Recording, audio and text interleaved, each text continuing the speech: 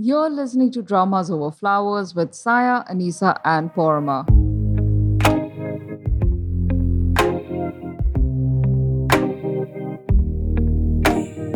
This episode was originally recorded in the middle of 2022 during a live stream event where we spoke about writing in Korean dramas. What are we talking about today? We are talking about storytellings in K-drama. With our various experiences combined, we have some thoughts on how K-dramas are written, and that's what we want to talk about today. That's right. So, first, let's just jump into what are the kind of structural elements that go into crafting a good story? Premise and plot, which are kind of similar, although not the same. You've got character, you've got dialogue, and then you've got sticking the landing. But we also want to distinguish between the idea of premise and concept, which are not necessarily the same thing. And Anissa, I think you had a really good breakdown of how they differ. Would you like to share it with us? Sure, I can share with the class.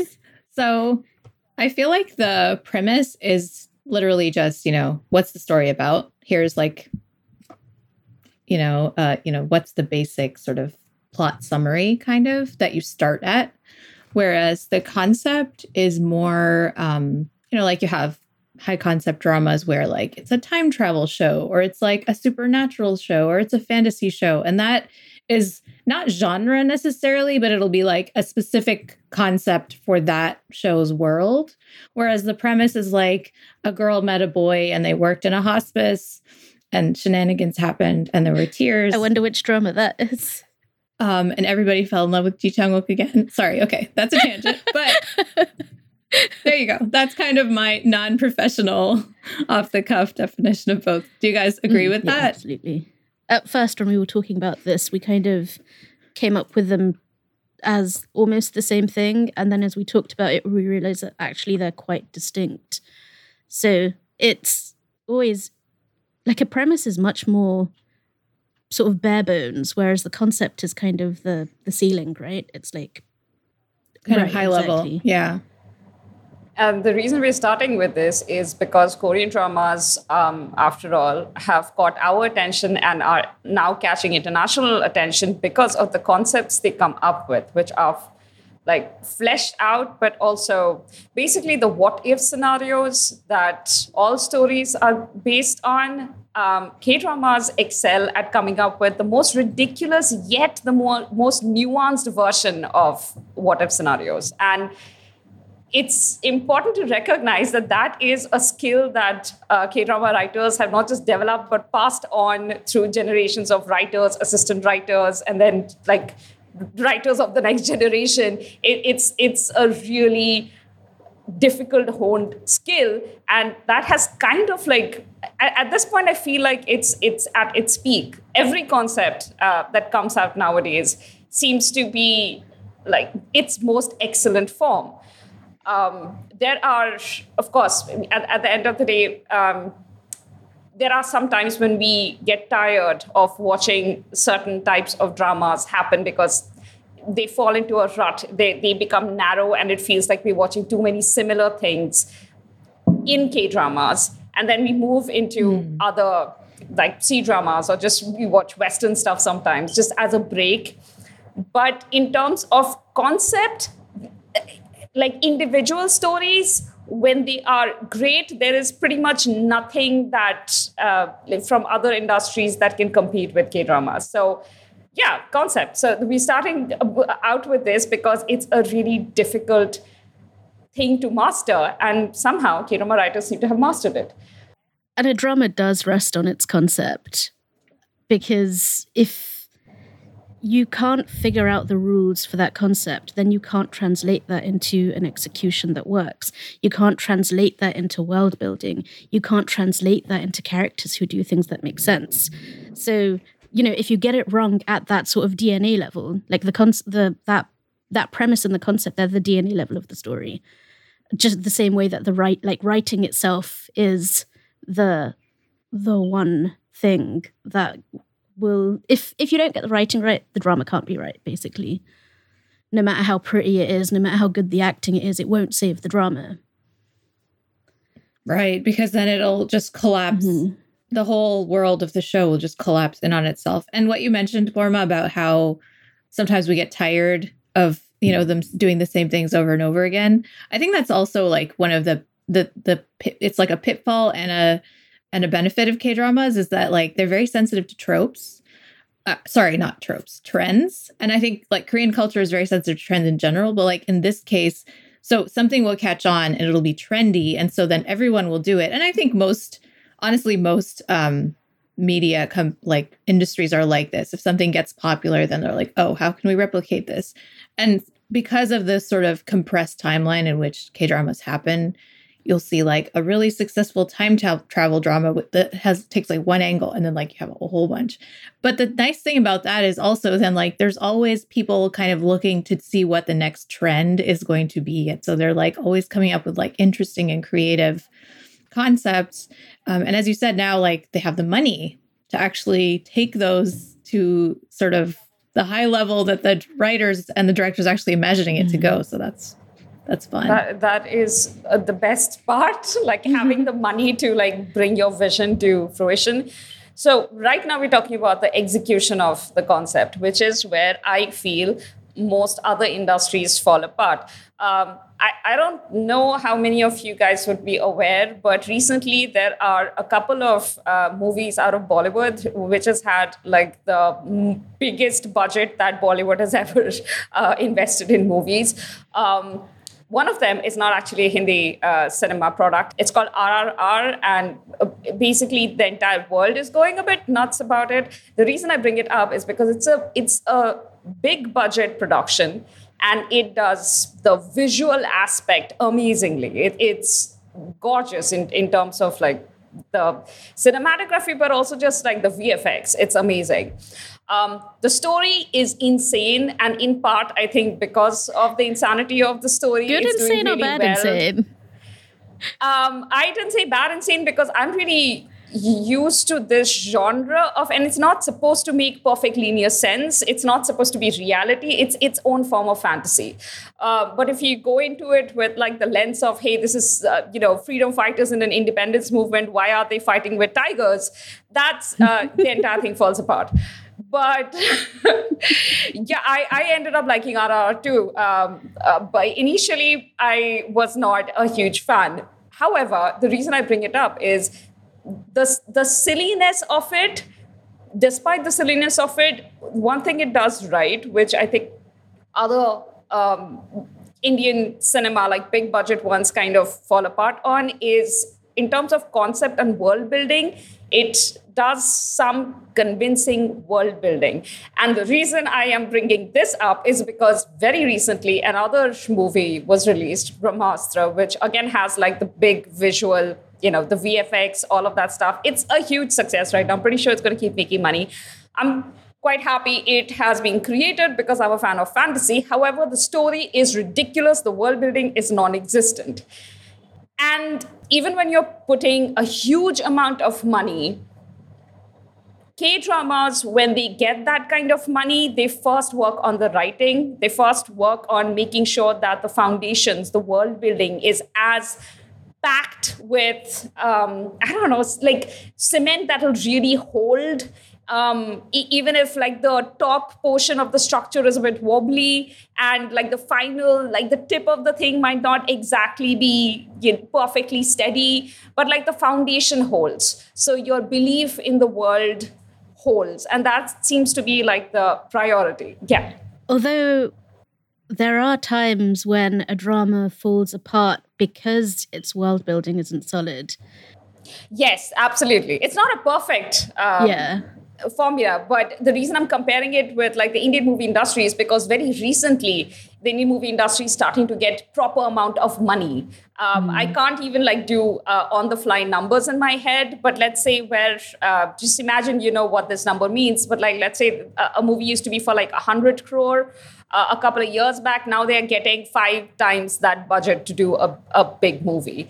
That's it. It's the budget has become pretty huge, which means that visually it looks gorgeous, but the skill level of the writers hasn't exactly gone up to match. Whereas I feel like with K-drama writers, it's the writing that has been honed for years and has been the focus of production far before the money ever caught up to, that is help them bring it, visually. That is true in the sense that in sort of the world of K-dramas, it's like the superstars are the writers, right? It's much less common to have a superstar director. And I mean, actors are kind of their own whole layer of what they do. But like in that production level of like creating the world that the actors inhabit, the superstars are the writers 100%. And right. It's like writers are queens in this industry. I was going to say king. Like, I mean, think about it. If you're asked to name a writer or any writer or 10 writers, we can immediately come up with 10. Can you come up with more than 3 directors? I don't think I can. No. Not without thinking really hard. But like writers, I can keep telling you about. The only writers. one I know about, and that's because he did Alchemy of Souls recently, and he's done like a bunch of dramas that I've loved, including Secretary Kim. But yeah, that's an honest Park Jun-hwa. I'm so sorry. And that's like the only one at this point. Yeah. I don't think Bong Joon-ho counts. Very true. No. He's not a drama director. No, I mean, film is another. Film is where the director... He writes his movies too. So are where the directors are the superstars. But in dramas, the writers are the superstars. I was also recently thinking, because Sai and I both have done a detour into C-dramas in the last few months, how writers are not that well respected in the C-drama world. It's not like they're not at all. They're definitely better than other industries in other countries. But compared to K-dramas, like where K-dramas, like you said, they are the superstars. With C-dramas, a few writers are really well known. The rest of them are completely just not. And when the writers are well known, chances are that they're getting like a ton of internet hate over something really silly. Like some reviewers somewhere compared their writing to a great playwright and said that, hey, because they did I'm talking about Dream of Splendor. The writer got criticized because she retweeted, so to speak, reshared a reviewer's opinion that her writing was more progressive than the writing of an admittedly great playwright who did something like hundreds of years back, which would be the case since, time, hundreds of years. Time has passed. Right, exactly. And she got so much hate. I was talking to... Yeah, I remember that. I was talking to my professor, she was on my committee when I did my master's, and I've continued to stay friends with her. I went and spoke to her class. But she got really into K-dramas, after I did my, defense of my master's, which was about K-dramas. She went and watched Crash Landing on You, and I saw her last weekend, and she was saying that she noticed that she's Taiwanese American, but her family's from mainland China, and she was saying, the acting is much more high quality in K-dramas than in Chinese dramas. And I mean, I that's her judgment. I don't know. I'm not haven't watched a ton of Chinese dramas, so I wouldn't be able to judge. But I was saying it's also interesting how there's the expectations from the audience who demand certain things, and depending on the industry, they're demanding different things. And so the industry also kind of responds to that. And so I think with K-dramas, one of the things that has been developed, but also that people will expect and kind of comment on, is the writing, is the acting. If somebody doesn't act well in a K-drama, they are going to get dragged for months on the internet, by variety shows, by their peers. It's just a thing for Korean dramas, right? So whereas I don't think that that's necessarily true for Chinese dramas, that there just isn't, even kid actors, nobody expects kid actors in Hollywood movies to be good. They all are terrible. I mean, for the most part, they can't really act, and that's fine. They're kids. There's no expectation. But in Korean dramas, all the kid actors are already fully developed acting geniuses. And if they weren't, they would probably get comments, which is bad. I mean, you should never judge children. But I'm just saying, the cultural expectations for these different industries is different also. So I think there's that sort of audience participation in a way that kind of shapes what people pay more attention to. Agreed. The expectation of skill at all levels of production, from performers to the creatives, are super high. And anything less than excellent is just utter failure. So I guess Asian parents. And I was thinking about this. Yeah. And I was thinking about this in the context of, so if any of you all are fans of Throughline, NPR's podcast about tracing history and telling stories that kind of trace through history and have an impact on today. It's an amazing show. Highly recommend. But they recently did their latest episode actually was about the rise of Korean culture globally. And they talked about how Korean dramas and K-pop were sponsored by the government in a deliberate effort to have, global power and influence by the former president Kim Dae-jung in the early 2000s. And so if you also think about it as this sort of nationalist project that you are consciously exporting to the rest of the world, right? And so then there's this pressure that it has to be really, really good. Whereas that's not necessarily the same kind of pressure that all entertainment industries are facing. They're just like, we're making stuff, we're making it for our own people, we're making stuff that people will enjoy, hopefully we'll make money. Like that's, it's just not on this same, there isn't as much kind of writing on it, for example. Yeah. Shall we move on to how writing affects world building or genre writing? Can I just read out this one comment from Abdul, who says, we can even advance those expectations to looks. Even in comparison to Hollywood, the Hollywood demands for flawless skin and perfectly chiseled abs are insane because it functions as a symbolic export of the nation. Mm-hmm. Yeah, absolutely. You know what that made me think of? And I know this might not be the best example, but... So I'm going to go very South Asian here. But, how parents sort of traditionally would raise their daughters to be very dutiful, and they kind of didn't care what their sons did? It's because the daughter was the export, right? So you're kind of raising daughters-in-law. So dramas are kind of like the national daughter-in-law. You're sending them to another home. So they have to be absolutely perfect. This is a very horrible example. Wow. That's very deep and very, very Asian. That's true. Whereas the home stuff, the things that are for the domestic audience, they don't have that same level of quality control, I guess, would be one way of describing it. But yeah, that just occurred to me as you were describing the export nature of dramas. Your example reminds me of this quote by the Hong sisters when they were being interviewed about their drama, The Greatest Love.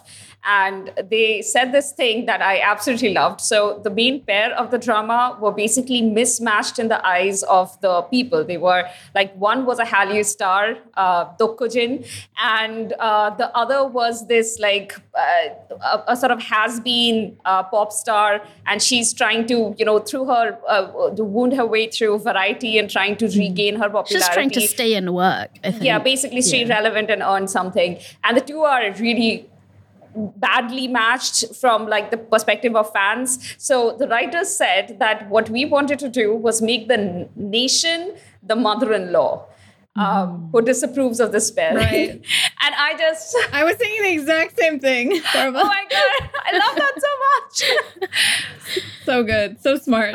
This is what I love about writers. Like they are so well aware of the problems of their society.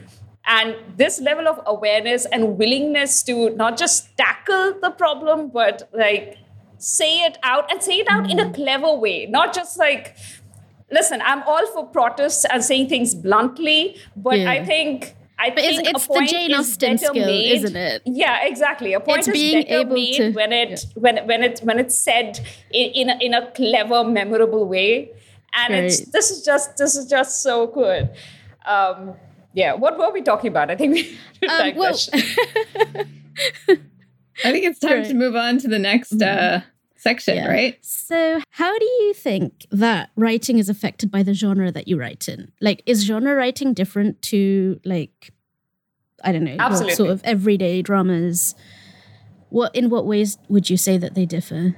First of all, I don't think there is any everyday drama. all K-dramas are part of some genre or the other, and that's deliberate. K-dramas more than any other industry. Like a fantasy world and a non-fantasy setting. But even like the non-fantasy will be a very specific genre with its own genre rules. Is it a young adult set in a college?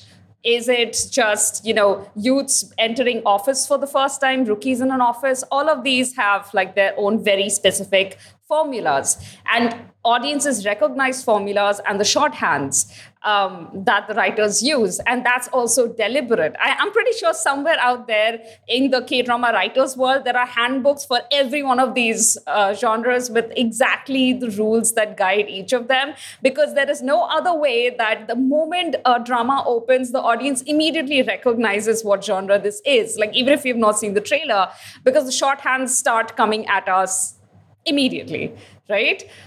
Are there handbooks, Parma? I don't think anyone gave the extraordinary attorney writer that handbook. She said she didn't know about it. I think every drama writer comes up with their own handbook, isn't it?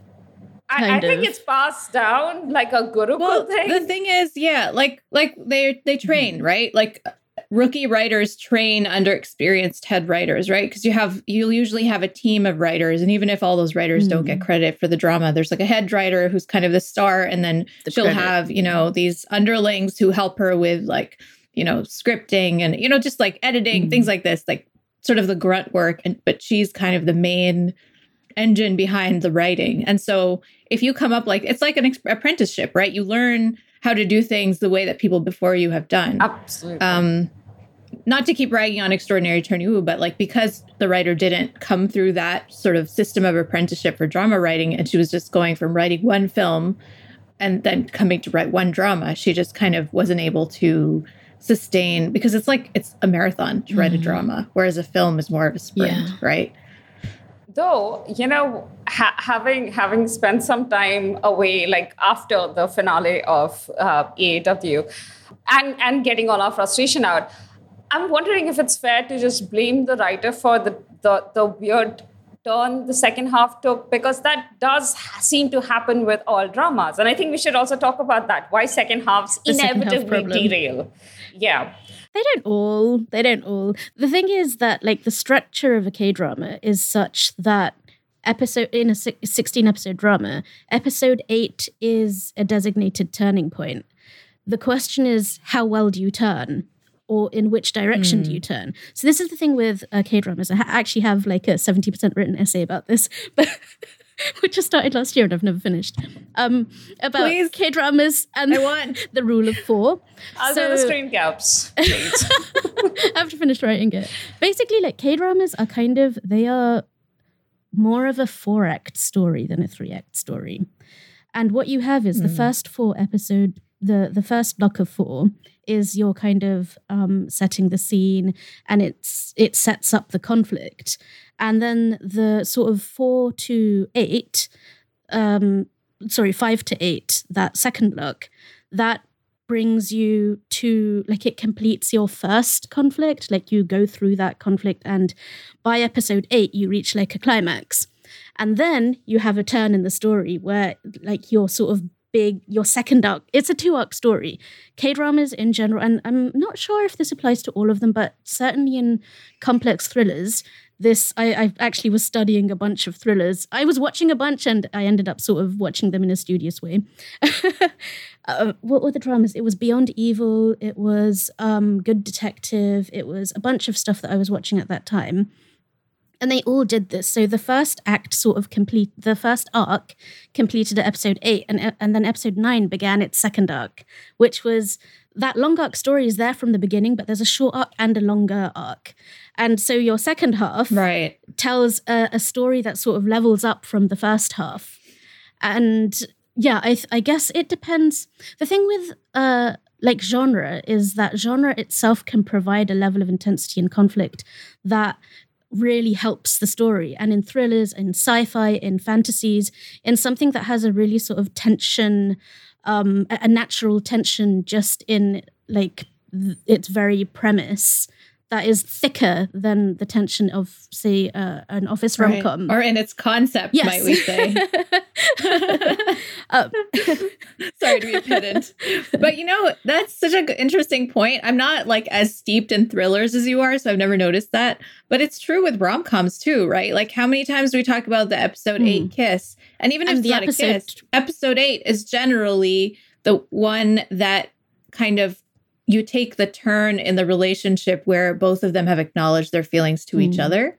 And so while the first half of the drama is about them slowly understanding that they like this person and then gaining the courage to confess their feelings, the second half then is about once they have acknowledged their feelings, what are all the other conflicts that are going to stand in their way of their happy ending? And it's them working through those. Then you also have the episode 12, that requisite episode 12, very serious, the big moment of the show, right? We all have those. Right, the breakup moment. In a rom-com or romance or a melodrama, that does tend to be a breakup, but in a thriller, that would be something different.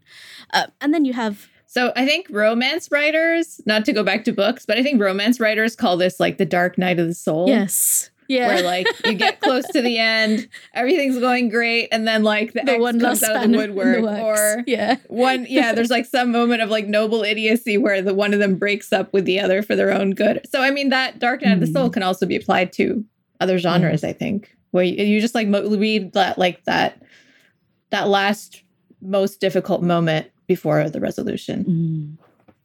So in terms of genre, what do you think that each genre relies on more for its sort of its best execution? For example, like I'd say in a thriller, the plot really matters the most. What about in other genres? Like character, dialogue, what about the other elements? I think slice of life relies very heavily on character development. Romance is also sort of rests on character development, but there also has to be like chemistry, and that is so hard to know whether that's going to be there before you start. What do you think, Parma? I don't have clear thoughts on this right now. I'm still going over it. Well, let me throw a drama name at you. How about Romance as a bonus book? I just want to say rom-coms also rely heavily on dialogue. I think dialogue is so important for rom-coms more than for any other genres. I agree. For instance, I generally tend to think if you take the crime genre, like even crime can be split into two. One is like a procedural, like heavier drama like Beyond Evil, where dialogue really matters. The other is, what was the one that we just watched, Saya? The one with... Again, My Life? Oh, was it? Like the initial portion that we loved. Dialogue wasn't really why we loved it. Yeah. There is something about stylized action that certain dramas just... That's like the adrenaline carries you for a while. Yeah. Correct. Right. Right. And that's one type of crime. And then the other type of crime drama is Stranger, where if the dialogue wasn't just the best... And of course, the atmosphere created by the writing and just the directorial ability. But yeah, so such good quotes that come out of like each interaction. So yes, but romance, you're absolutely right. Like I can't imagine a romance ever hitting me, or even like me being able to complete a romantic drama if the dialogue didn't have a certain amount of sugar rush or depth. So let me ask, and that's partly writing and it's partly the actor's execution of that writing, but you have to have both in order for those to have those moments where you just like one of them delivers a line and you're just like on the table, on the floor, in a puddle, it's just like dying. Sorry, Saya, go on. That's exactly the point I will sort of roll myself into, which is the first half of Something in the Rain, Pretty Nina. The dialogue was amazing. Everything about the first half of that drama was just on point. So what went wrong? That's a whole other live event that we won't. I think in terms of writing. I think that the first half of the drama sets up something, or at least like promises something, or seems to. I think there was some genre confusion where like it presents like a rom-com in the first half. And then the second half, it becomes this very cynical character study that is trying to make a point about the futility of it all. I don't know, the futility of being a woman, or like the depressing nature of life. I'm not really sure, but like that's not what it kind of implicitly promised us in the beginning. This is also a drama I've thought about quite a bit. And I think that this is what the formula of K-dramas, this is where the formula of K-dramas kicks in, as in both helping audiences develop expectations and enjoyment, and also is the reason for most of our disappointment. Because the formula of a genre and the shorthand that communicates with the audience, like between the creative team and the audience, we are understanding what the intention of the creatives is pretty early on in the story. Even if we don't know the entire story, we have a general idea that I don't know if this is going to be a happy ending or a sad ending, but we know what the intention is. If there is a bully early on in the drama, we know that the bully is going to have comeuppance at the end of the drama. Pretty Nuna started off as a story where there were two bullies in our heroine's life, her mother and the workplace harassers, multiple of them.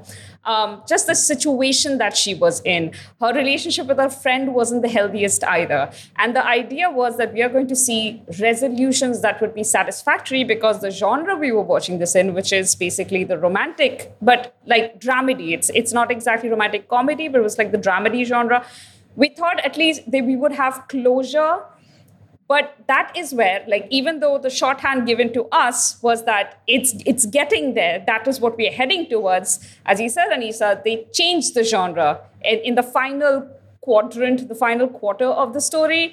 And that hurts, because what we were expecting, and that expectation is a promise made to the audience, is, I mean, I understand artistic freedom and all of that stuff, but that promise is terribly important when you're creating a relationship of trust with your audience. And yeah, so that's like the other side of K-drama formulas being so well established in the audience's mind. My diagnosis of this drama is actually, like, I think watching Extraordinary Attorney Woo really cements the problem with both of these dramas, which is that they wrote what should have been a film as a drama. Because you can have that kind of ending in a 90-minute, 2-hour film, and you don't feel like the contract hasn't been broken, right? Because you go into a film with different expectations. And if the story of either of those two had been in, like, you know, a 1.5 to 2 hour film format, you would have gone away from that feeling quite satisfied. Films, sometimes their function is to sort of give you a vignette of a situation. They don't necessarily promise resolution. They don't, like, they're meant to be like this sort of standalone work of art. They're not meant to be like street art, say, for example. They're not something continuous. Whereas, and I just looked up the writer again. This was apart from One Spring Night, which they did after this. Or is that what it was called? I think it was called that. Which, by the way, I think was sort of the correction of, like, it was a fixed version of Pretty Nuna, right? However, had a lot less of the rush, but was probably, you know, in the latter half was, definitely So this is interesting. So a film writer that doesn't come through the pipeline of drama writing can still learn to write a drama, but they sort of have to be allowed to have their bad dramas as well, I guess, because, you know, you write bad dramas in order to write good dramas, maybe. Though we still have to go through them, which isn't ideal.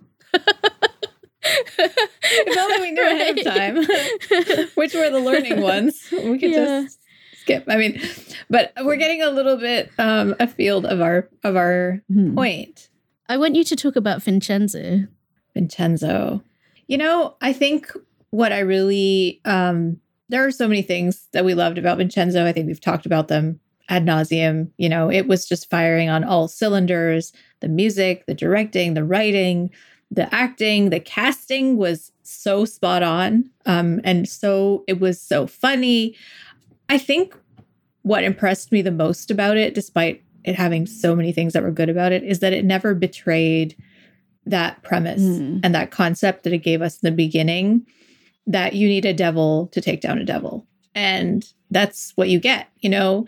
Song Joong-ki's character, I mean, I'm not going to spoil the end of the drama, but like what Song Joong-ki's character, kind of who he is and what he promises to be in the story at the beginning is what you get at the end. And you don't get that without any character development. It's not that he never changes and he never develops. There's so much character development for like everyone in the story. And yet at the same time, it doesn't do that thing that a lot of, I mean, this isn't really a revenge drama. Although you could argue that it's almost a heist drama in some ways, right? Yeah, but a lot of revenge dramas do this, right? Where like the person who's taking revenge is like vowing to do all this stuff, and then at the end it just becomes a very toothless kind of. And I mean, I know that that's a point of a lot of revenge dramas of like revenge is actually bad, so you shouldn't do it. But at the same time, like I just really respect Vincenzo for kind of taking its concept to its logical conclusion instead of kind of like having this really amazing premise and a really kind of daring thesis statement and then kind of just like noping out at the end and taking the conventional route, which it didn't do. And it could throw one more drama name into that ring, which is actually quite a recent drama, and I actually just finished it last night. Dr. Lawyer. I know it hasn't got a lot of hype, and I know that a lot of people have like criticisms of it, but that thing, the whole the way that the story stays true to who the character is, and it gives you an outcome that is very appropriate and fitting to the character that you've come to know. And like that's what makes the payoff so sweet, right? You're like, I still like I've been on this character development journey with you, and you have developed, but you also like you're fundamentally the person that I thought you were, if that makes sense. Yes. Instead of having a lobotomy and pretending that that's character development, or instead of not having any character development and pretending that you told a satisfying story, which is what happened with Pretty Nuna and or Something in the Rain, and also Extraordinary Attorney Woo to some extent. I think they both commit the same crime. And again, we have spoken a lot about this, but this is, I'm just going to say like 2 sentences on it. The problem with the characters in those 2 dramas is that they sort of pretended that they were evolving, and then they did an about face at the last moment, which sort of threw out everything that had happened in the previous episodes. And you're just like, but why did that happen? And so then you end up with these characters who you don't understand their motivations, you don't understand why they are doing the things they do, and you're no longer rooting for them. Like, you can root for villains if you get them, right? And like, can I just say, Shin Sung-ruk in Dr. Lawyer, he's such a show stealer. He is such a show stealer. He's so good. And yeah, it was a good show. Yeah, he's always so good, but he just plays a villain like nobody else. The thing is, it's not even necessarily a villain. It's like the ambiguity that you put into a character. That is the level of skill you need to write a truly ambiguous character. And again, Parama, this is what we were talking about in Arsenal Academy, which is an episode that hasn't come out yet, but it will come out. And we were talking about a book character as well, Jen. That ability the writer has to keep you with the character, even when you're not sure what side they're on, and whether they're going to betray you or not. But that's real skill. And yeah, I mean, that's probably a genre thing though. I know. On that note, like, I wanted to mention another Shin Sung-ruk drama where he is actually he's not the antagonist, he's a protagonist. I don't know if I want to call him the villain, but this villainous character, or one of the antagonists, who's played by An Bo-hyun, he is written that way, right? Where, like, I mean, yes, part of that is always going to be the actor's performance and whether the actor can carry it off. But he's written in a way where, like, he never, even though he does a lot of bad things, you feel for him. You understand him. You can sympathize with him. And you feel sad for him, you know? And that's a really well-written villain when you can actually see where this person went wrong and kind of feel bad for what happened to them and why they turned out that way, even if you still want justice to happen. This is Kairos, right? Yes. Kairos, yes. Sorry, I thought I mentioned it and I did. That's Kairos. Highly recommend Kairos, by the way. It's a really kind good of show. like I think what really separates K-dramas from everything else is that they know how to write a sympathetic antagonist like nobody's business. Like there are times where you're like, the villain isn't even the villain. They are occupying a villain role, but they like you're with them. And it's such a skill. Or even like a more nuanced anti-hero lead. Joe mentioned Beyond Evil does that with Lee Dong-sik as well as an ambiguous lead. And even like the shows that kind of do that anti-hero thing, it gives you a more interesting take than just here's a really bad man doing bad things, but you're going to root for him because he's the main character, which a lot of American TV shows really leaned hard into in the late 2000s. Can I talk for 2 minutes about Heartless City? About what? Go for it. Heartless City. Heartless City. Yes, absolutely. I've been texting these guys for like weeks about Jung Kyung-ho. So I finally watched Heartless City about like literally 10 years late. And oh man, one, Jung Kyung-ho, his performance is insane. And the other thing is you start this drama and you don't know who is the antagonist and who is the protagonist, right? So the ambiguity of the characters is done in such an expert way. And what I found really interesting about this, though, is because I was reading about this and I was going back to discussions that were happening at the time as it was airing. And like the K-drama landscape in 2013 was very different. So a lot of the discussion is about how this is one of the earliest anti-hero dramas that K-drama does. And like the rules are so interesting. I can't talk about it without spoiling the end though. But like for example, the evolution of the anti-hero trope from a drama like Heartless City to a drama like Vincenzo or Beyond Evil.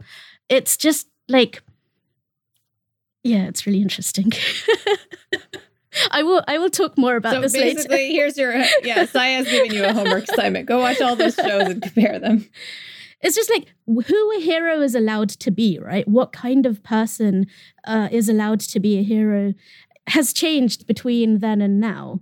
Like we are allowed to have the Song Joong-gi at the end of Vincenzo in, was it 2020? 2020, that you couldn't have had in 2013. And I just find that really interesting. And I don't want to spoil you the drama, so we'll talk more about this another day. Yeah, I think another earlier anti-hero drama was Lookout, also known as The Guardians. That was 2016, I think, was it? That was 2017. That was so good. It's later for sure. Yeah. But yeah, I mean, I was disappointed by the ending, but it's one of those where like, just go into it knowing that the ending is kind of takes a dive off a cliff, but the drama is so worth watching. I really loved it all the way through, you know. Oh, you did? Okay. Well, for me personally, I was a little disappointed with the ending. But man, like Lee Si-young and Kim Young-kwang in that drama were just like blew me away. And Kim Young-kwang's character in that is good. So interesting. It's fascinating. Like it's his best performance, I think. Would agree. I'm going to read out Abdul's comment again because I highly agree, which is that he says there are times when you can legitimately hate a character, never root for them to succeed, and still think that they are amazing characters, like that scum weasel Dong Jae from Stranger. Guys, we just recently talked about I'm my sorry, love I for love this guy. him. Hateable, never want him to succeed, but can't take your eyes off him. I completely agree, Abdul. That is very, very true. Yeah, I mean, you love him as a character, but you wouldn't want to like be in his orbit in real life, you know? So yeah, I think that's perfect example. True. The other thing is that we all understand that antagonists are a reflection of your hero in a way. Like no matter how bad your hero is, the antagonist basically at one juncture of choice took a path that the hero just can't. And that's why no matter how bad he is still the hero. And K-dramas really, really understand what this mirror of characters means, which is why there is this synchronicity between these two people. Like I go back to something like I Hear Your Voice. with I Hear Your Voice, you wouldn't think that the villain and the heroes, in this case, our protagonists, have much to, much in common. That the villain is somebody who just rammed into a car and killed the father and basically terrorized two children trying to escape and is basically just insane. But then we find out in the story that that was his revenge for the grief he was feeling for losing his own family member. So much later in the story, when he inflicts that pain on both our protagonists at different stages, the choices our protagonists make after they deal with their own grief, they don't really go out for vengeance, and that is how they are better than the villain. At the end of the day, the villain's choice to take a life in vengeance was what made him the villain, and then basically pursue the children until adulthood because he's just that obsessed. But yeah, so those differences of choices and how well the writing focuses on it is why I think the villains are often so memorable in K-dramas. Yeah, I'm glad you mentioned I Hear Your Voice, actually, because Park Hae-ryun is a name we cannot not mention when we're talking about good K-drama writers. Absolutely. And like she, among some other writers, just write these extraordinarily detailed characters, and they write them consistently through each drama, whether the overall drama is fantastic or not. I mean, I haven't watched Startup, so I can't really comment on that, but on her dramas that I have watched, there's the level of detail that goes into constructing her characters is really interesting. Do you guys have a favorite writer for character creation? Mine are the Hong sisters, but I'll let Anissa go first. For characters, I think Park Jae-bum is really up there for me. So is Park Hyun-sun. So Park Jae-bum did Vincenzo, Chief Kim, Fiery Priest. Park Hyun-sun she is not as prominent these days, but she did White Christmas, Alone in Love. I'm blanking on another one. I know there's another one of hers that I've really loved. Oh, Hello My 20s, 1 and 2. How could I knew there was something I was thinking of. So yes, good. I love her so much that I even went back. I even watched Four Gold Chasers, also known as... I didn't like that. I don't know what else it's known as, but investigative agency or evasive inquiry. Yes, I didn't like it. I watched the whole thing for her. I even went back and watched Miss Kim's $1 Million Quest from 2004, which is like this throwback old school drama with Ji Jin-hee and Kim Hyun-joo, and they're so young, and it's such a cracky story. Like, it's ridiculous story. Anyway, I love her. I love her dialogue, but I mostly love her characters and her relationships. And I think Park Jae-bum does this too, where like he creates a whole world of characters who A, feel like real people, and B, feel that that they're like, you just have this conviction that they exist beyond your screen. And of course, the master of that, not to forget, is our beloved writer of Maya Joshi and My Liberation Notes, Park Ji-yeon as well. She's amazing at that too. I think my favorite for those elements is probably, she's a little, maybe the reference is a little outdated now, but Ha Myung-hee, who wrote, I mean, we're going to pretend Record of Youth didn't exist, but, oh, actually, no, we do need to talk about that. But the dramas of hers that I have loved have been, like, Doctors is one of my all-time favorites. Temperature of Love, which I rewatched recently and I have thoughts about. But, like, even when her dramas aren't perfect, the knowledge of human nature that is so clearly present in her characters just makes you, man, I want to sit down and have a conversation with her and ask her how she knows these people, because they are so, like, The only drama of hers that I've watched the whole thing of is One Warm Word, and it's basically about, like, I think, like, no one has heard of this show, but it's really, really good, but you'll, like, be miserable while you're watching it, because it's basically about the fallout of this, like, extramarital affair. And, like, once it's over, how that affects, like, the two families. And you're so right. So it's like, she's like she knows things. Unearths people's hearts. And she's just like writing what she found in there. And you're just like, who are you? Like, what is this superpower? Yeah. And actually, we do need to talk about Record of Youth because it was disappointing. And I think what I feel like happened in that drama is that she was trying to sort of produce a facsimile of her past dramas rather than writing a new drama. And if you rely on your on sort of copying your own work, that will not result in a good drama. And like you could see in Record of Youth, it was just so present there. Like there were lines that she was riffing from her past dramas where you were like, you're trying to create something that like the moment for it has already passed. You can't like create this now. Like for example, in Temperature of Love, I think Park Bo-gum was originally slated for that lead role that was in the end played by Yang Se-jung, who was perfect, by the way. But like it felt like the actors had been spoon-fed lines that weren't natural for them to say. They were just acting it out. And I know they're literally acting it out, but I shouldn't be thinking while I'm watching it that you're just acting this out. And the downfall of that drama was like very deeply embedded in the writing of it.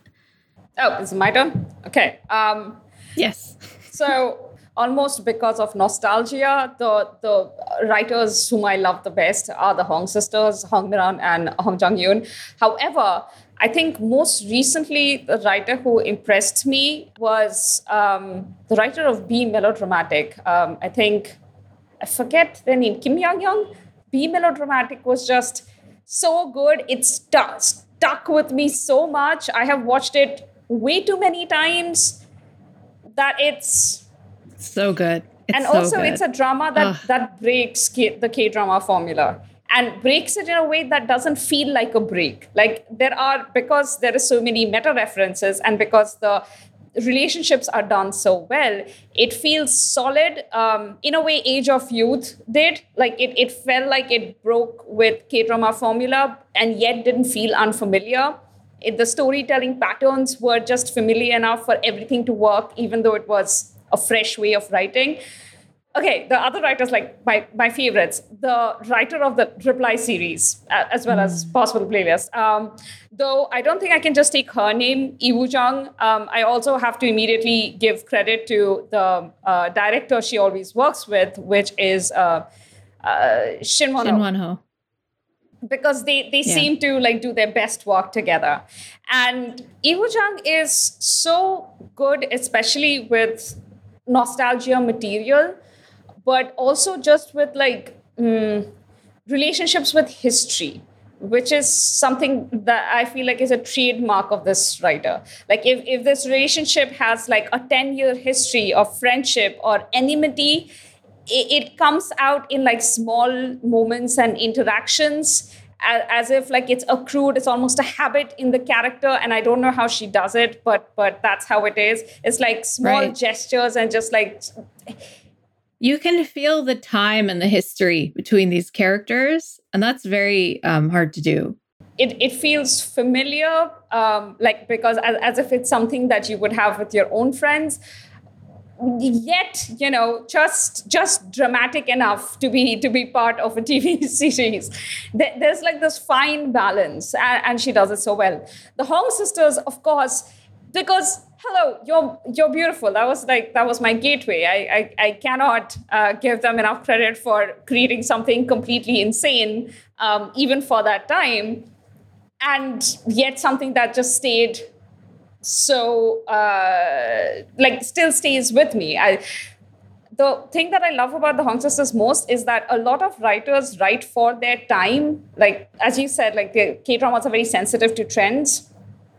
The Hong sisters are sensitive to trends. They address problems that are in society. But the issues that they tend to address in relationships tend to be something that doesn't go out of style anytime soon. I can't think of any of their dramas except for maybe Big, which was awful. Nobody watch it, please. that went out of style, like which you can't go back and Woman watch Cozy, now. I'm sorry, that was also Okay, I did not. That does not exist. Big was bad. Woman Cozy does not exist. That was a crime against nobody can be good all the time. So as Philly Joanne mentioned in the comments, and I wanted to bring this up too. So Be Melodramatic was actually co-written by the writer who doesn't seem to have any other credits that you mentioned. She has one more. She has Lovers of the Red Sky, because I remember watching it for her, like because she wrote it. Okay, Kim Young. Yeah, right. She's also known as Ha-eun, so I'm not sure. But Lee Byung-hun is like a very famous director. He's kind of the star out of these two. He's done a lot of movies. So he did Extreme Job, 20, Cheer Up, Mr. Lee, What a Man Wants. So he's more well known in movies. And so I think what was really interesting about them working together on this Be Melodramatic is that like it's the story of a writer and a director falling in love, right? That's kind of the main story. So it's really, I love that they worked on it together. I don't know what kind of writing relationship they have, Philly Joanne. I don't really know much about the writing process for that drama, but like that's very cool. No, but it's maybe they're dating. While we were watching Be Melodramatic, Philly Joanne, I had exactly the same question in my mind, because I can see the director, like you have a picture of the director rather, and he's relatively young. He's young and cute, let's be honest. Yeah, I was trying not to say that, but Can I add one thing about the Hong sisters before you move on to the next writer? Yes, please. So I think what's really special about the Hong sisters is that they have mastered each element of the storytelling process. But we also have such a long body of work to look back on theirs. So, like, one, you can see how their writing has evolved. But if you think about all of the things that we're talking about, like the premise, the concept, the characters, the dialogue, in the best of their dramas, every one of those is spot on. Like, and I'll add one more. The meta. Yeah. They're queens of meta. And because there's that sort of intertextuality as well, isn't it? That they can self-reference back to their own works as well. But also the strength of this writing pair is that there is two of them. Like they are a unit. Like they are a writing unit.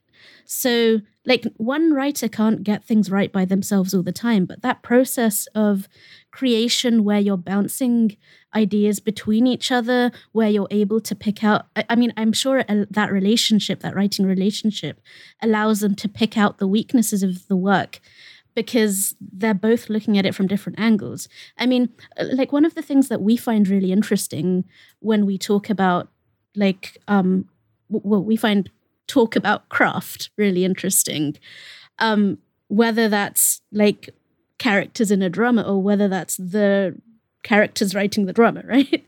So like when we talk about our own work, whether it's whether we're producing a piece of writing together, whether we're creating a podcast, whether we're constructing an episode, the thing is improved by all of us working on it and chipping away at the things that one of us might will have an idea and we won't see the problems in it and the other of us points it out. Like the strength is in having not too many people, but more than one person in that process who can give you that kind of external feedback that you can't necessarily see yourself because you're so deep inside it. Yeah. Also, those people that you have in that process are also people whom you respect and have affection for. And you trust. And whose criticism you trust. You absolutely trust. So their criticism doesn't hit you at your weakest points and doesn't make your pride act up. Because the critique isn't intended to do that. The critique is intended to make the thing you're doing better than it currently is. Yeah. And I really love that you brought this up, Saya, because I think it's no accident that, we have a lot of these really famous and well-respected and highly regarded storytelling teams that people follow from project to project in the K-drama industry and outside of it. Like you have Kim Un-suk and that director that she loves to work with, whose name is escaping me right now. Yes. Or there's, like the Hong sisters, some of them are writer-director teams like Yoo Jung and Shin Won-ho have done so many projects together. And by this point, they're basically a brand. And they even have a stable of their actors, of the people that they like to work with. And, and we also have these stories that have come out of, in Hollywood, for example, you have the Coen brothers, the Wachowski sisters, like Key and Peele. Like you have these teams of people who like just have this amazing synergy when they get together. And then sometimes you see one of them do a project alone and you're like, yeah. The same. And then you have these stories also of like these disastrous projects. And then like 3 or 4 years, or like something that's like so bad, and then 3 or 4 years later you hear about like the behind the scenes drama between people who like didn't get along, or they had really bad, very different creative visions, and they were butting heads, or there were too much ego happen. It's like, so that's a really interesting aspect of like, even though we're talking about writers, and talking about writers can often be such this one person is such a good writer, but like it's really important to remember that with a medium like television, it's always going to be a team effort. And so like, if you don't have the rest of the team who's kind of there to not only support the writing, but even like make the writing happen in a like a creative and like a, when the magic is there, like that's a team effort. It can't happen alone. Well, while I agree that having like a set creative team of different types of talents together is very crucial to getting a success formula going. And we have all of the examples you enumerated, they totally work. I think the special thing about the Hong sisters, though, is that critique of writing is not really transferable when you're talking about a writer-director team working together. Directors will often not give the level of or the kind of critique that a writer needs to understand how to better her, the flow of her writing. The reason I bring up this is because the Hong sisters haven't just had 1 or 2 successes. Every alternate drama pretty much of theirs, and at one point every single drama they had was just like the nation's biggest success since their last drama. And even right now Alchemy of Souls like broke certain number of records. It's every time they do something together and they've just been told that, hey, I don't think, for instance, Greatest Love, right before Greatest Love, they were going through a slump, and they were basically being, and this is like more than 10 years ago, and they were being told, hey, maybe, you've had your big successes. And then they bring it up with Greatest Love. And they chose a topic nobody thought, and because idol dramas tend to do really badly, and especially in that period, what they wanted to do was base these 2 characters in an industry that people didn't seem to watch content out of. Like, they didn't want to watch content about actors. But that worked, and amazingly. Yeah. I think they have the biggest quote-unquote idol drama, that is You're Beautiful, success in K-drama history. They just managed to, the writing, they just managed to do something utterly magical that almost always seems to break like previous conceptions of what could be done, like boundaries. I don't know another writing team that works this well together. There's also that sort of kernel of emotional truth that makes a drama work, regardless of its like the level of its concept, right? Like if there's something in there that is real, that you can you feel something about, like, I mean, happiness, that is in no way like a drama, like it's very high concept, but and it's like I don't want to say zombies. I hate saying zombies, but I'm gonna say zombies. Like, it's got zombies, and I hate zombies. But the way that drama was packaged as a character study was what made it really outstanding. I agree, and so much.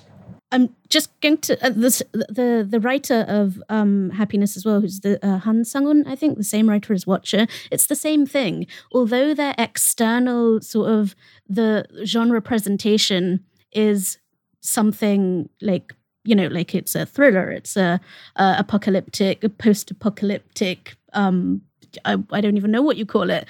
It's not what it was. What it was is this very intense study of the relationships between people and how they relate to each other. It's just, it really went deep into people's peopleness. So Philly Jones says that I didn't feel like the writing was as strong in Alchemy of Souls. And here's the thing, I'm not saying that in objective, universal terms, the writing of any of these dramas have to resonate with the audience.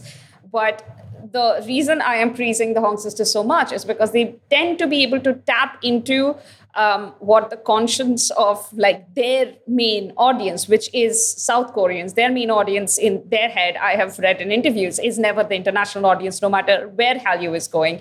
They address their stories to their domestic audience first. So even if it doesn't translate uniquely to people, and I wouldn't actually say Alchemy of Souls is their best work. Not by far, even though, again, huge fantasy nut here. However, there are certain things in that drama that just work so well. And I can see exactly why it became the hit that it became. And, but again, like I said, if you didn't find their writing strong, he said that you didn't, Philly John also says that she couldn't get past episode 4 of Hotel Del Luna. That's also perfectly possible. It was actually a pretty slow start. Can I say how to watch that drama is what I loved it, but I watched it at 1.4 speed. It was unbearable at its normal speed. I can believe it. Because the first, I think 6-7 episodes of Hotel Del Luna were relatively slow. They were all really slow. The way up. No, they were. No, I will not take that from you, Saya. That's a drama I love. But to come back to what you were saying, to add on to your previous point about the mixture of genres, this is another huge strength. Like, one of the biggest strengths of K-dramas is concept. The second strength in my head is the formula that they have created for specific genres and how well they don't just stick to it, but play with it. Like, if they have their rule A, B, C, D, they know how to do like A to C3. Like they extend the what if question to sort of leap from genre to genre. Like, what if you crossed a zombie thriller with a rom-com? That is their final. That is like the like in the trifecta. That is the final thing that they're amazing at. There is concept. There is like formula that they just know how to play with, and mixing of genres. Mixing of genres, not just mixing. Mixing makes it sound crude. No, I call it genre blend. Like, of sort of a fluid coming together of different worlds of storytelling. Like a zebra, but better. So much better.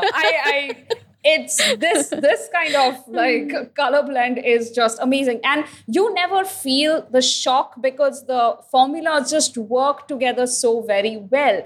I often find that even though people say that romance is like the primary thing that K-dramas are about, or the romantic dramas are the ones that do best, I don't really think K-dramas have a romantic genre.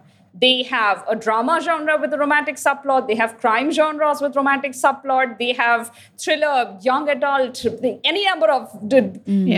Romance is always a subplot. Yeah, it's like at varying levels of intensity, but I don't think, I think, my boss at work recently left and went to another company, and she was incredible. Like, she's the woman who hired me. We're all sad that she's gone. And one of my coworkers said that she used to bring a spirit of abundance to everything. Like, she just had an attitude of like, why can't we do that? Yes, let's do it. And I think that Korean dramas have that spirit of abundance. They're like, should we leave romance out? It's like one of the, love is such a big part of everyone's life.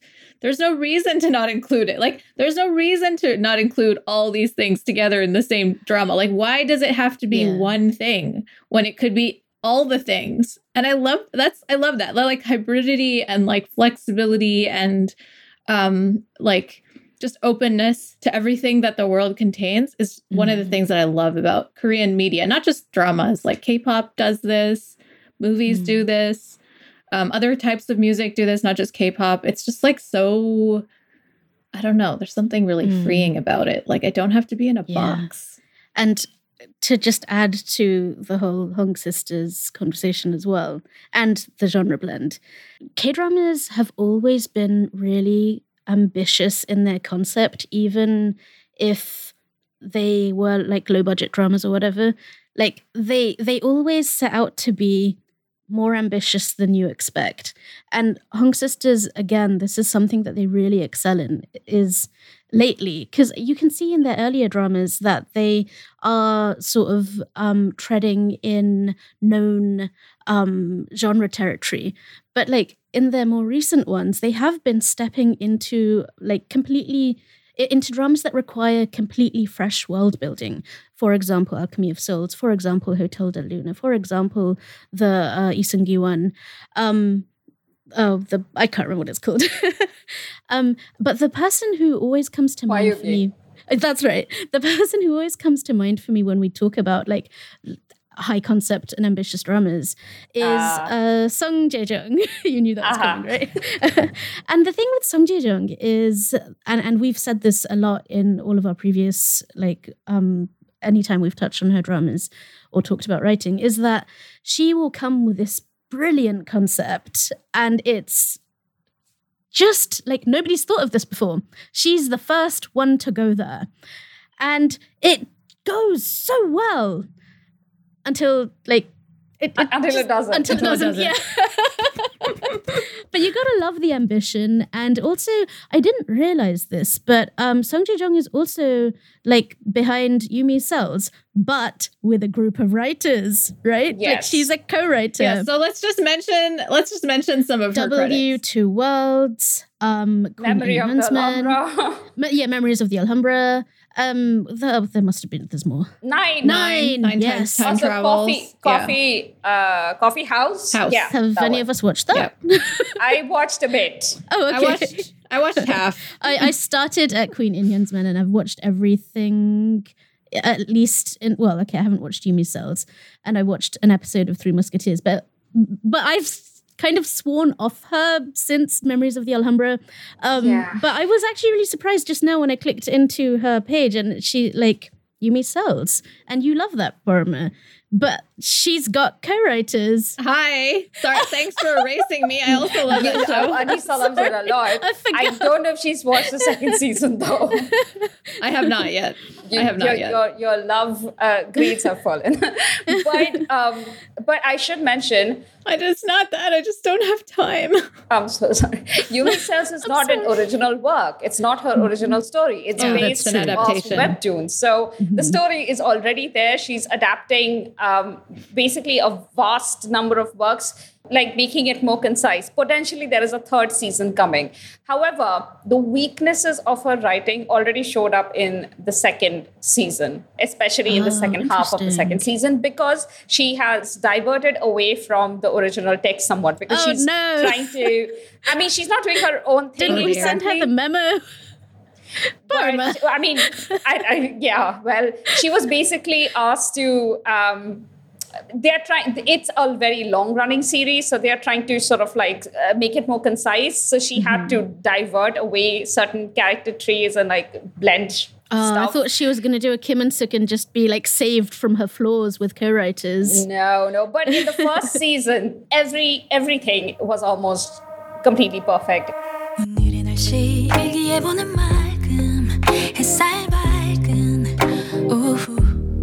This is where part 1 has to end, guys. Thank you so much for listening. Tune in to next week's episode when we talk about more K-drama writers and our live stream audience pitch in with their own thoughts on writing in Korean dramas.